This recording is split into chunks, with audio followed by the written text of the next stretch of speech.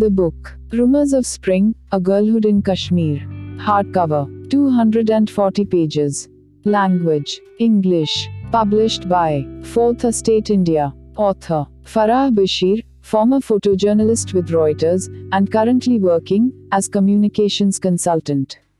Briefly about the book. Rumours of Spring is the unforgettable account of Farah Bashir's adolescence spent in Srinagar in the 1990s. As Indian troops and militants battle across the cityscape, and violence becomes the new normal, a young schoolgirl finds that ordinary tasks, like studying for exams, walking to the bus stop, combing her hair, falling asleep, are riddled with anxiety and fear. With haunting simplicity, Farah Bashir captures moments of vitality and resilience from her girlhood, amidst the increasing trauma and turmoil of passing years, secretly dancing to pop songs on band radio stations, writing her first love letter, going to the cinema for the first time, with haunting simplicity.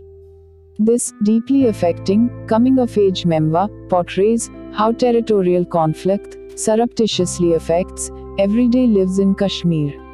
The book is available at Amazon.